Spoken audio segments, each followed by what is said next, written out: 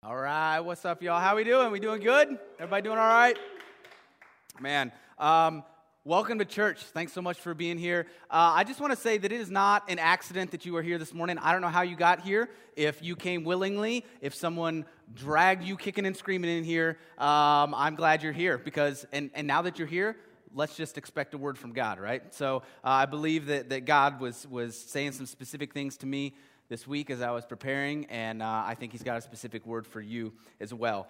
It's not an accident that you're here. But it's officially Christmas season, and I think the decorations look amazing. Thanks again for everybody who came out and helped with that. It's a good look for what we got going on here at church. At Christmas time at my house, it was always a big deal to decorate the tree. We would always set aside a night, an evening to do it together, and we would get out the tree. We would either go get a live one, or occasionally we would use a fake, I guess is the only word, a fake tree that we would put it together, and then we would hang all the ornaments on it. And we would do it mostly growing up. It was all like homemade ornaments. There was a few ornaments that mom and dad would give us, kind of a thing. But they were all the homemade ornaments that we would make. The angel with the sideways face, like when you're 5 years old, because art is not running in our family. So we would decorate it, and it would be really good. It was that warm feeling of like, you know what, this is our Christmas. We're doing this thing as a family, and we're decorating our tree with those homemade ornaments. And then at some point when we got older, Mom decided she was going to do the pretty tree thing. Do you know what I'm talking about? The pretty tree. Like, I think when I look at Christmas trees, there's two different kind of trees. There's like the home, we're going to do this thing and make this thing our own, and with homemade ornaments and gifted ornaments. And then there's the pretty tree. And my mom decided to do the pretty tree thing, where it's more like color coordinated, and it looks really nice and pretty. It's a little, I don't know, it feels a little more commercial, whatever. But they're very nice. I remember Mom would do, one year she did one theme. It was like silver and red, and it looked really, really nice. One year she just did all white with white lights on a green tree. It was beautiful, but it was different because it was clean and it was tidy and it looked nice. And that in compared to like the homemade ornament kind of thing, you got these two things, which is a little bit more dirty, nitty-gritty kind of stuff. Well, that's what we're doing this year for our Christmas series, okay? So our Christmas series is not the nice, neat, tidy, polite, pretty Christmas tree. We're talking about the scandal in Bethlehem, all right? So we're talking like the dirty, the underbelly, like what this whole thing that's happening is like it's a scandalous event in so many different ways. And I think what will help us to understand that is these are people who are real people, and these are people who have real lives, who have other stuff going on, and we have to think about, okay, what is this circumstance in this whole Christmas story? What does it mean for them and for their life and for how people look at them and all that stuff? So we're going to get into all of that, and I'm really excited about that.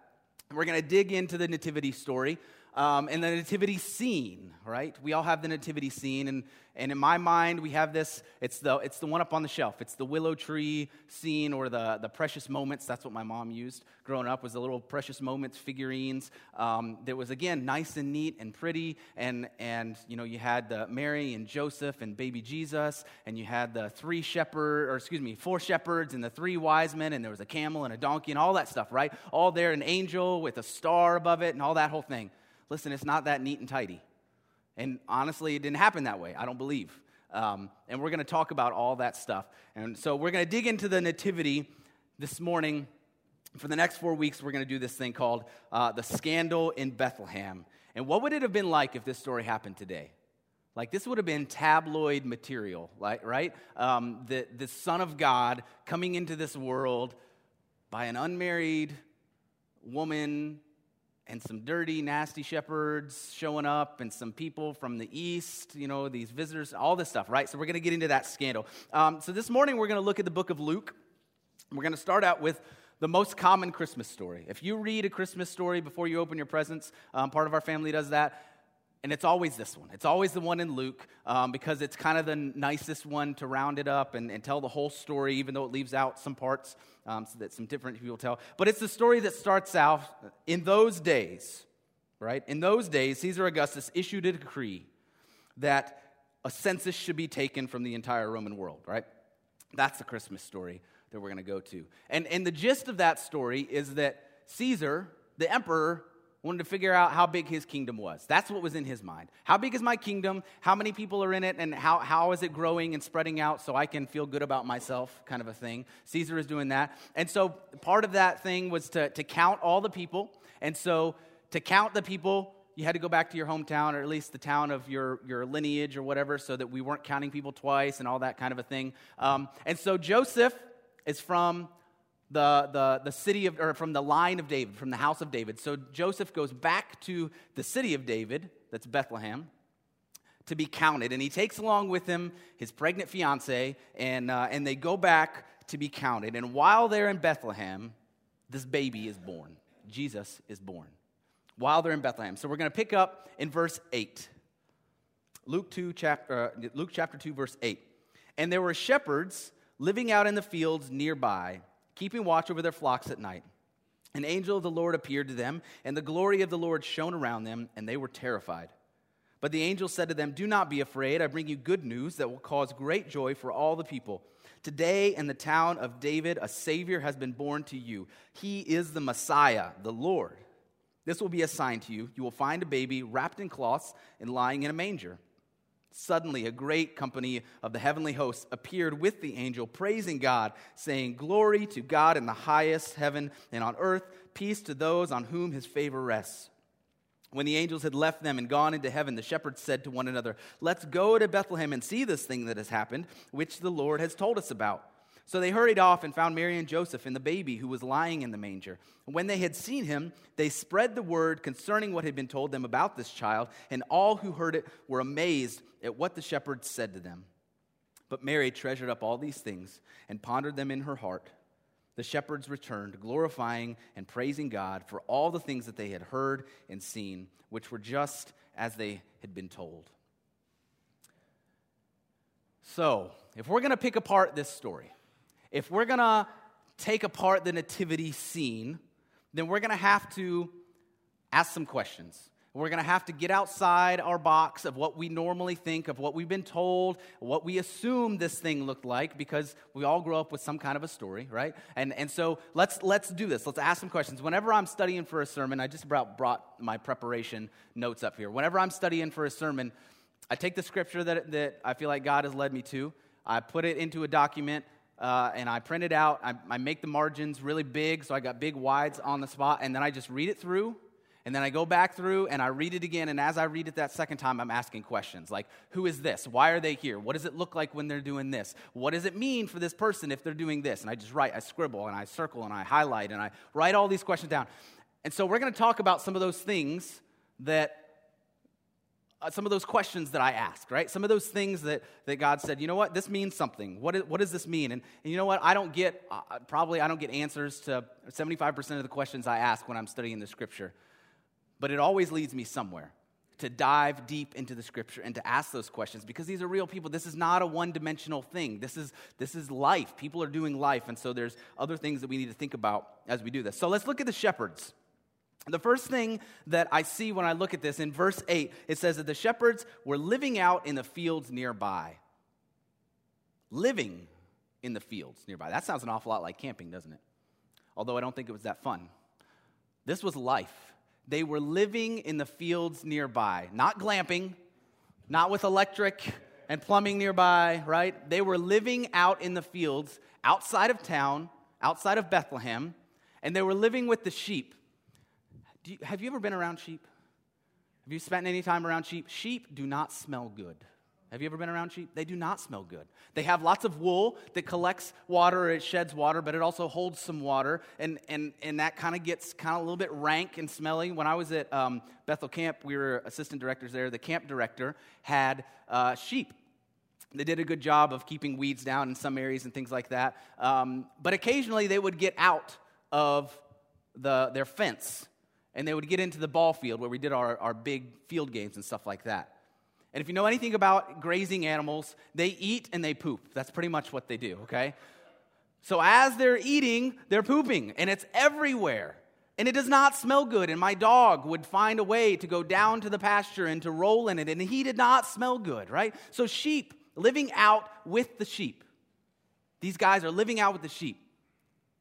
They're dirty, they're smelly, right? I imagine that, living out in a field, there's not a lot of place to have a nice warm bath to clean up, and they're not going out of their house to visit these sheep. They're living with the sheep. That's what it means to live with sheep. And they're probably, I see them as a little bit rough around the edges. I don't know this for sure, but I see them as a little bit rough around the edges. These are blue-collar guys, right? They're not educated. They're doing their thing. They're blue-collar guys. And what happens when you get a bunch of blue-collar guys together off at a job site, there's no women around, what happens? Yes, things get a little off color, right? And so they're a little bit rough around the edges sometimes. And so that's the way I see these guys. And again, that's just kind of my thinking, processing through this. But these are the guys that get the message from the angel. And they were watching their flocks at night. What does it mean to be at night out in a field 2,000 years ago? They don't have flashlights. They don't have phones. They have no source of light other than a fire if they've got that. It is dark, right?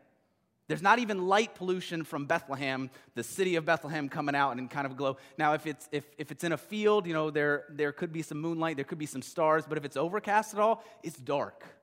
It is dark out in this field where they are living. And then it says, in that darkness, or out of that darkness, an angel of the Lord appeared, and the glory of the Lord shone around them. The glory of the Lord shone around them. What does that look like? We know a couple other times in Scripture when it says when it talks about the glory of the Lord, Moses was talking with God and he made an incredible request. He said, God, just let me see your glory. Man, that is a bold, God, I just want to see your glory. But I would pray that we would all have that request. God, we just want to see your glory in this place. But he said, let me see your glory. And God said, okay, I'll give you that.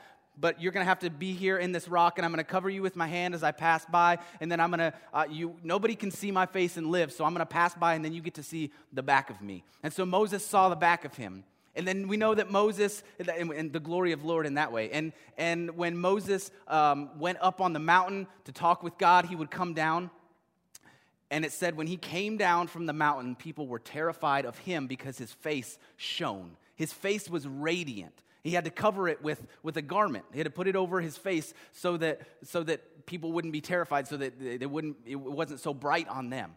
Right? So the glory of the Lord is bright. Another time when we talk about the glory of the Lord is when Jesus is up on the mountain. He is transfigured.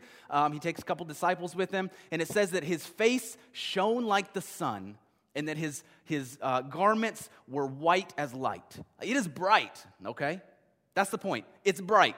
The glory of the Lord shone around them. So this stranger comes up to them, and the glory of the Lord shone around them in the pitch black darkness. Boom! Or maybe it glowed, right? Maybe it came on like a dimmer, like a light switch that's on a dimmer. But it's there, and it's bright. And they're trying to adjust their eyes to the new light, and this stranger comes up to them. Now it says the angel appeared. Where is the angel in your mind?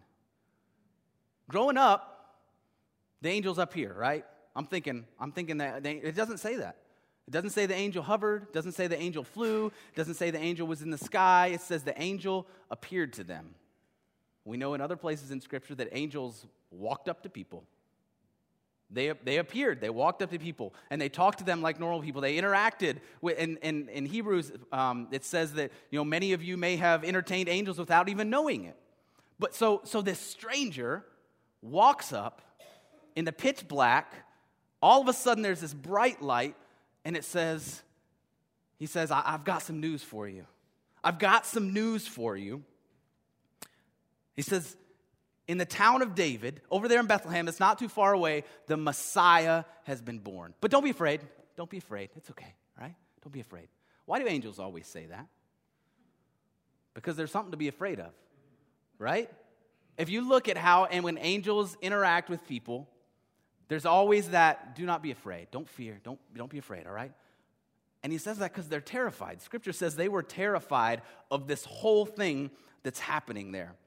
And the angel says, today a Messiah has been born to you. He's in Bethlehem, and you will find his mother and father with him, and he's there, and he's laying in a manger. Do you think that made them stop? Like, wait, what? The Messiah? Did he just say the Messiah is born, but he's in a food trough? What's that about? Because that's what a manger was, right? It's where the animals fed out of. There was some hay there. I guess it was a nice, comfy place. It was a convenient thing. But did they register that like the Messiah? Yes, the Messiah. Food trough, right? So he's got this message. The Messiah is born to you. He's in Bethlehem. And then it says a multitude of the heavenly host. So there was one, and now all of a sudden, boom, there's a bunch. I don't know how much a multitude is, but it's a bunch, right? 60, 70, 80, 100, I don't know. And they're there, and they're saying, glory to God in the highest heaven on earth, peace to those on whom his favor rests. Is that all they said? Maybe. I think that's probably a summary statement. I think there was enough praising, there was enough glory about this event that had happened, that it kind of went on for a while. But then it dies down, and they disappear. Did the light shut off? Like they're gone, it's black again? How long did the shepherd stand there with that? What just happened? Look, right? How long did it take them to register?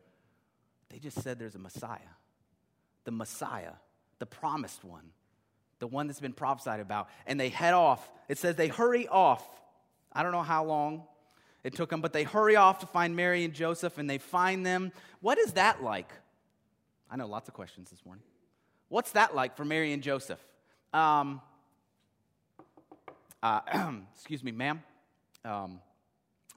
We were just out in our field, and there were some angels, bright lights, angels, and can we see your baby? Right? That's weird. That's weird. Dirty, smelly shepherds showing up at your door or the house you're staying at, knocking on your door, and they want to see your baby? No, you cannot see my baby. I don't know who you people are, right? What was that like for Mary and Joseph? But it says they popped in, they saw the baby, saw that everything was as the angel has said, and then they went out. And they went out and they told everybody that they came in contact. I said that they spread the word. It spread the news about what they had seen, that there was a Messiah that had been born. It was the one that had been Isaiah prophesied about it 700 years ago. This child, this is the one. We saw him. The angels came to us, and there was lights, and then we saw it, and it's true. It's there, and it's amazing. It's amazing. Glory to God, right? It's an incredible thing. And they went and they shared the news. They spread the word. They told everybody. And it says that everybody was amazed at what they heard. And then the shepherds went back. They went back. Back to normal life. I don't think life was the same. But they went back to their sheep. And it says on their way back, they were glorifying God and they were praising Him for all the things that they had heard and seen, for the privilege of being a part of this thing that God was doing. And I know that it says they were glorifying God and they were praising God, but I don't think there's any way they could have possibly understood the magnitude of what was happening. You think that? I don't know for sure, but I would say I'm 99.9999, we can keep going, % sure that they did not understand the magnitude of what God was doing in this moment. Not that that's their fault, it's that we're humans and we just have that, we're in this moment, this experience. But this is God in all of eternity. This is the point where He steps in and He says, this is my plan, right? And it's not complete. 33 years later, Jesus completes that work, but this is the start of it. This is where the baby, God in human form, came into our lives, into earth, right? Into our existence. There's no way they understood that, the magnitude of what that meant. But I look at these shepherds and I think, man, that's a cool thing. That is an incredible thing that these guys got to experience. Why? Why did these guys? Why these men? Why this situation? Why even include them? You know, God didn't even have to include. He could have sent an angel to each house and said, hey, listen up. I'm being born. Jesus is being born over here in this manger.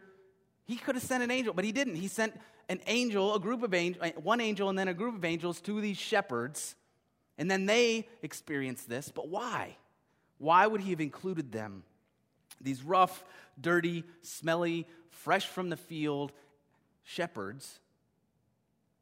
Why would God have done that? Why would he have used them to let people know that God had stepped into the world? I think it tells me a couple of things. Number one, it tells me that God's qualifications are different than man's. God's qualifications are different than man's. I mean, these guys are probably not your best and your brightest, right? They're not your most educated, and I'm not saying they're not intelligent. I'm just saying they're not your best and your brightest. They're working class guys, right? Why would God use them? I know people that didn't finish 8th grade. They're some of the best business savvy people that I know, but they're not the people that I would go to say, hey, I've got an important announcement. I need you to make this for me, right? And yet God goes to these guys to start this process. Because when you want to announce something, when you have an announcement to make, you want it to be well done, don't you? You want the messenger to relay the message both verbally, but then also kind of by their presence. You want the significance of the message to match like the appearance of the messenger. Think about the president. When the president enters a room, it's very formal, right? Ladies and gentlemen, the president of the United States. And everybody stands up and claps and whatever, right? It's very formal. But for God, he chose these shepherds, this ragtag group of shepherds who are running around Bethlehem talking about heavenly lights and heavenly beings. And man, that sounds a lot like aliens to me, doesn't it? Right? Bright lights and heavenly beings. It's kind of like God. It's kind of like when we're driving down the road and you see that guy, that stereotypical guy who's kind of disheveled looking. He's got the sandwich board sign that says, Jesus is coming soon. I've never gone by that guy and gone, seriously? Jesus, I've never done that. Because I expect the messenger to match the message, but that's what God is doing. God is taking these ragtag, rough, smelly guys, and he's spreading the news because God's qualifications are different than man's. God uses things differently than we would choose to use them. It's kind of crazy. I got to say, shepherds are just kind of an odd choice to announce this occasion. Why wouldn't God choose the priests? Why wouldn't God choose the religious leadership? Why wouldn't God choose the government? Why wouldn't he use people that are qualified to make this announcement, that are in positions where people listen to these positions of authority? Why wouldn't God do that? Why wouldn't he use people that are qualified to make the announcement? Because God's qualifications are different than man's. We see it with God all the time. Probably the best example is when King David is being anointed. Samuel goes out to the Jesse, and he has 8 sons. And it says this in 1 Samuel 16:7. It says, when they arrived, that's all of Jesse's sons. When they arrived, Samuel saw Eliab and thought, surely the Lord's anointed stands here before God. But the Lord said to Samuel, do not consider his appearance or his height, for I have rejected him. The Lord does not look at the things that people look at. People look at the outward appearance, but the Lord looks at the heart. God's qualifications are different than man's. He doesn't look at what we look at. He doesn't look at education. He doesn't look at degrees. He doesn't look at beauty or good looks. He doesn't look for people who are great speakers. Moses, that was his excuse. Like, God, I can't even speak. How am I gonna do this? He said, it's all right, I'll provide. God's qualifications are different. God is not looking for the best and the brightest. God is looking for a willing heart, and then for somebody who's going to give him the glory. That's God's qualifications. He'll figure out the rest. If you want to be used by God, you don't have to be perfect. You don't have to be perfect. You don't have to be the best and brightest. You have to be willing to do what he says and then to give him the glory. That's God's qualifications for you. And maybe God knows something that we don't. Kind of an understatement, isn't it? Maybe God knows something that we don't. By choosing these shepherds, to make this incredible announcement, it sets the tone for who he is going to use. It lets the rest of the world know that, you know what, if God can use them, maybe he can use me too. From the very beginning, these are some of the first people to witness God in human form. There's Mary and Joseph, there's maybe some family members, and then the shepherds. Like, that's it. The first people. And that is the scandal of these shepherds, that God is using these guys, these everyday, ordinary shepherds, instead of the religious elite, instead of the government, instead of people who have it all together. God is using these guys. God says, that's not, that other stuff, that's not what my kingdom is about. I didn't come for the healthy, I came for the sick. I came for you, and I'm going to use people who are not perfect in order to reach out to other people who are not perfect. God's qualifications are different than man's. When the angels first came to see these guys, he said, what did he say? He said, don't be afraid, right? Don't be afraid. Why did he have to say that? Because they were afraid. Because they were terrified. They were terrified of this whole situation. They had a lot of stuff to be afraid of, right? That's kind of the typical reaction. That would be my reaction if I understood, like if I was in a room alone by myself and all of a sudden, boom, there's a lot of light and there's a stranger appearing, right? That's going to be a scary situation. I don't know how they got there. That's their typical reaction. But I think it also goes deeper than don't be terrified of this situation. I think we can take it deeper. The moment that God breaks through in your life is a scary moment, right? And God says, don't be afraid. The moment that God breaks through in your life can be a very scary moment, and God says, don't be afraid. Don't be afraid. Those shepherds had a lot of stuff to be afraid of in this moment. There was an angel that was standing in front of them. There was a bright light out of nowhere, not to mention that once they started on the way, they start that, are we crazy? How are we going to even know where to find him? Like Bethlehem, this is a town. There's a lot of people. How are we going to find this baby that's in a manger? Like, how are we going to find him? Are we crazy? What are other people going to think once we go see him? They had a lot of stuff to be afraid of. What's mom and dad going to think when we go to see their baby, when we ask to see their baby, strangers? What's going to happen to the sheep? There's a reason the shepherds were out watching their flocks at night, and that was to protect their sheep. They had to leave their sheep. They had to leave the thing that they were doing in order to go do what God asked them to do. What's going to happen to those sheep? There's a lot of things to be afraid of. But when God breaks through in your life, it can be scary and it can be inconvenient. But God says, don't be afraid. I got this. Don't be afraid. I believe that God's got great things ahead of you. Great things ahead of you.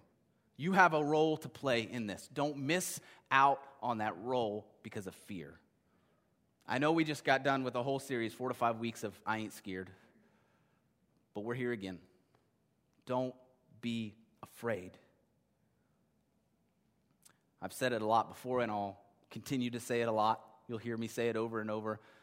I grew up a lot of my life living out of fear. Being afraid of failure is really what the thing I was afraid of. Looking stupid in front of people when I failed, tripping and falling flat on my face, right? That's what I was worried about. I was afraid of people. I was afraid of the failure and people seeing me fail. And I lived a lot of my life that way. And so I didn't take very many risks. When I was in 7th and 8th grade, I wanted to try out for the middle school basketball team.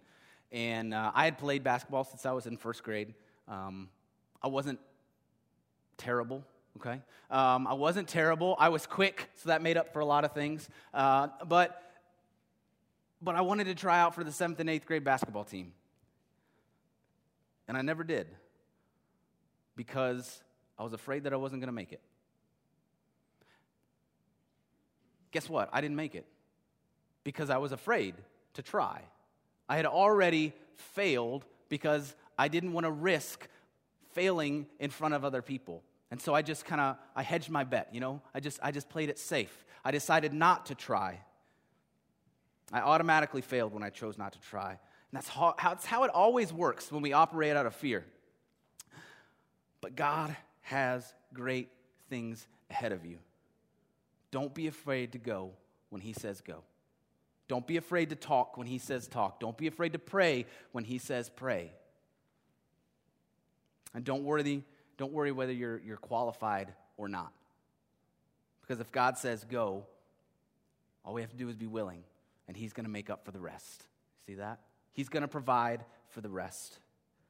We were talking about this on Wednesday night with our small group, which, by the way, if you're not part of a small group, we're going to be reopening sign-ups for this for January, and it's a really great way to get plugged in and to be a part of a community closer than just happening on Sunday mornings. We want to be a church that is a family, and family sees each other more than just once a week, usually. And so we want to encourage you that. But we were talking about this idea on Wednesday night with our small group about the idea that a lot of times when we're afraid and we're afraid to fail, it's because we're depending on our own abilities to succeed. We're depending on my own skill set. You know, am I good enough? Am I qualified enough? Am I strong enough? Am I going to know what to do in order to be successful? Do I have what it takes? Do I measure up? But when God breaks through in your life, you can know that he is doing something, that it's him that is up to something. It doesn't matter whether you're good enough or you're qualified enough or you're strong enough or you're smart enough or do you have enough education. It doesn't matter. It doesn't matter, because if God is asking you to do something, then he's going to provide you with what you need in order to be successful in his goal, right? Because it's something that he is doing, that he wants to do in you and through you. Isaiah 41:10 says, "So do not fear, for I am with you. Do not be dismayed, for I am your God. I will strengthen you and help you. I will uphold you with my righteous hand." God is strengthening you. God is providing for you. God is the one that is making things happen in order to make up for your weakness. In our weakness, he's made strong, right? When God breaks through, it's something that he is doing, that he wants to do in you. So don't miss out on that opportunity to be a part of what God is doing because you're depending on you. Because listen up, God is not depending on you. God's not depending on you. God is not up in heaven wringing his hands thinking, oh man, I hope Justin makes it. Oh, I hope he says the right words when he gets up there on stage. God's not depending on me. God's not depending on you.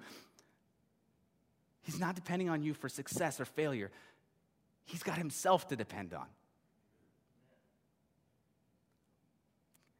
And God wants to work through you, and he wants to work in you, and he's going to give you what you need in order to do that. Don't be afraid. Don't be afraid. These shepherds were some of the first people to lay eyes on God in human form. Let that sink in. God in human form. And these shepherds are some of the first to lay eyes on him. And they could have kept that to themselves. Oh, God, thank you so much for what you've done in my life. Thank you for doing this work in me. I just feel so blessed. That was a great thing to be a part of. Now let's go back to our sheep. But they didn't do that. It says they saw everything that had been told to them. They saw it to be true. And then they went out and they spread the news. They went out and they told the story of everything that had happened to them, of everything that God was doing. That the Messiah has been born right here in Bethlehem. They told their story of how God broke through in their life because their story was important. And I want you to know this morning that your story is important. Your experience is important. The story of God breaking through in your life, whatever that looks like. Whether it was an instant God changed you, God saved you, God rescued you, you were instantly sober, whether it was a 30-year process of God drawing you to himself, your story is important. People need to hear it because it's important for you and what God is doing in your life, but it's also important for you and what people around you are experiencing, right? It's important for more than just you. These shepherds could have taken that story. They could have taken their experience and kept it to themselves, but they didn't. They went and they shared the gospel. They shared the good news of what was happening. I guess that's the gospel. They shared the good news of what was happening, of what God was doing, of their experience. Last week we talked about a man with leprosy who came back and was thankful, right? And it occurred to me when I was reading and processing that story that this man was healed, And his life was completely changed. Now he was, physically restored. Now he was socially restored. Now he was spiritually restored. But Jesus told him, he said, go and show yourself to the priest. That man could have been, man, thank you, God, for what you did in my life. I have to go back to my family now. But it said, go and tell your story. Go back and tell your story. Let other people know what Jesus is doing in your life. Go tell them. Go be my witness. And it occurs to me that that is the very reason that shepherds are even involved in this story at all. God could have showed up. God could have sent an angel to every household in Bethlehem. That would have been just as easy. He's got enough of them, right? But he didn't. He chose to show up to these dirty, smelly shepherds, and for them to go see this thing, for them to experience this thing, and then for them to go tell other people about this. That's the only reason I can think that God would even involve these guys, other than he loves them, and he wants them to experience this, and he wants to bless them, but he wants to bless other people through their experience as well. God involved these shepherds so that they could go tell. They got to be a part of what God was doing so that they could go tell other people the story of what God was doing. Your experience and your story is important for more than just you. God is working in your life because he loves you and because he wants to do incredible things in your life, but also so you can go and you can tell that story to other people about what God is doing in your life. Revelation 12:11, it says that the devil was thrown down from heaven. And then it says this. It says that they triumphed over him by the blood of the Lamb and by the word of their testimony. They did not love their lives so much as to shrink back from death. They triumphed over him by the blood of the Lamb. That's first and foremost. That's got to happen. Otherwise, there's no triumph. They triumphed over him by the blood of the Lamb, but by the word of their testimony, by their story, by what they were willing to go and to share. Your story is powerful. Your story is important. In this war against the enemy, we can't be afraid of what it's going to cost. We can't be afraid to tell what God has done in your life because you don't know the impact that your story is going to have on other people around you. And when you tell your story, when you share what God has done in your life, it might mean absolutely nothing to some people. But for somebody, it might mean absolutely everything. You don't know their experience. You don't know what they're going through. You don't know what can identify with what you have already gone through. You have no way of knowing the result of sharing your story. And what was the story that the shepherds shared? They didn't share the thing that they experienced. They didn't share how incredible it was that they got to be a part of that. They shared, what does the scripture say? It says, they spread the word concerning what had been told them about this child. It was Jesus. They shared Jesus. The focus is on the child and what was said about him. The focus of the story is Jesus. The focus of your story is Jesus. In telling people what God has done in your life, the focus is more, it should be about Jesus. If the focus of your story is more about how much you partied or how much you drank or how many people you slept with or how rebellious you were or how good you were, if that is the focus of your story, that's not it. The focus of the story is Jesus. God does incredible things in your lives for you, for me, so that we can share that with other people. But the focus is Jesus. God doesn't get a cameo in our story. God is the story. The shepherds told the story of what they had been told about Jesus. The focus was Jesus. The point of the story is Jesus. The point of our story is Jesus. The point of the Christmas story is Jesus. It's all about Jesus and the work that he's going to do. And I'm telling you, this story is not as neat and tidy as we like to think about it. It's not as neat and tidy. There's dirt, there's grime, there's rough corners, rough edges. God set out to change the course of eternity, and it started with this baby. And the world started to find out what God was doing through these rough, smelly shepherds. That's how God works. God's qualifications are not what our qualifications would be. And he's saying, when you go out and you tell your story, don't be afraid to tell your story of what God. Nobody can argue with your story. Did you know that? You can share your experience. They can disagree with you all you want, but nobody can speak to you against your story because it is your experience. And God's going to use that to reach out to other people. Why don't we stand on up to our feet?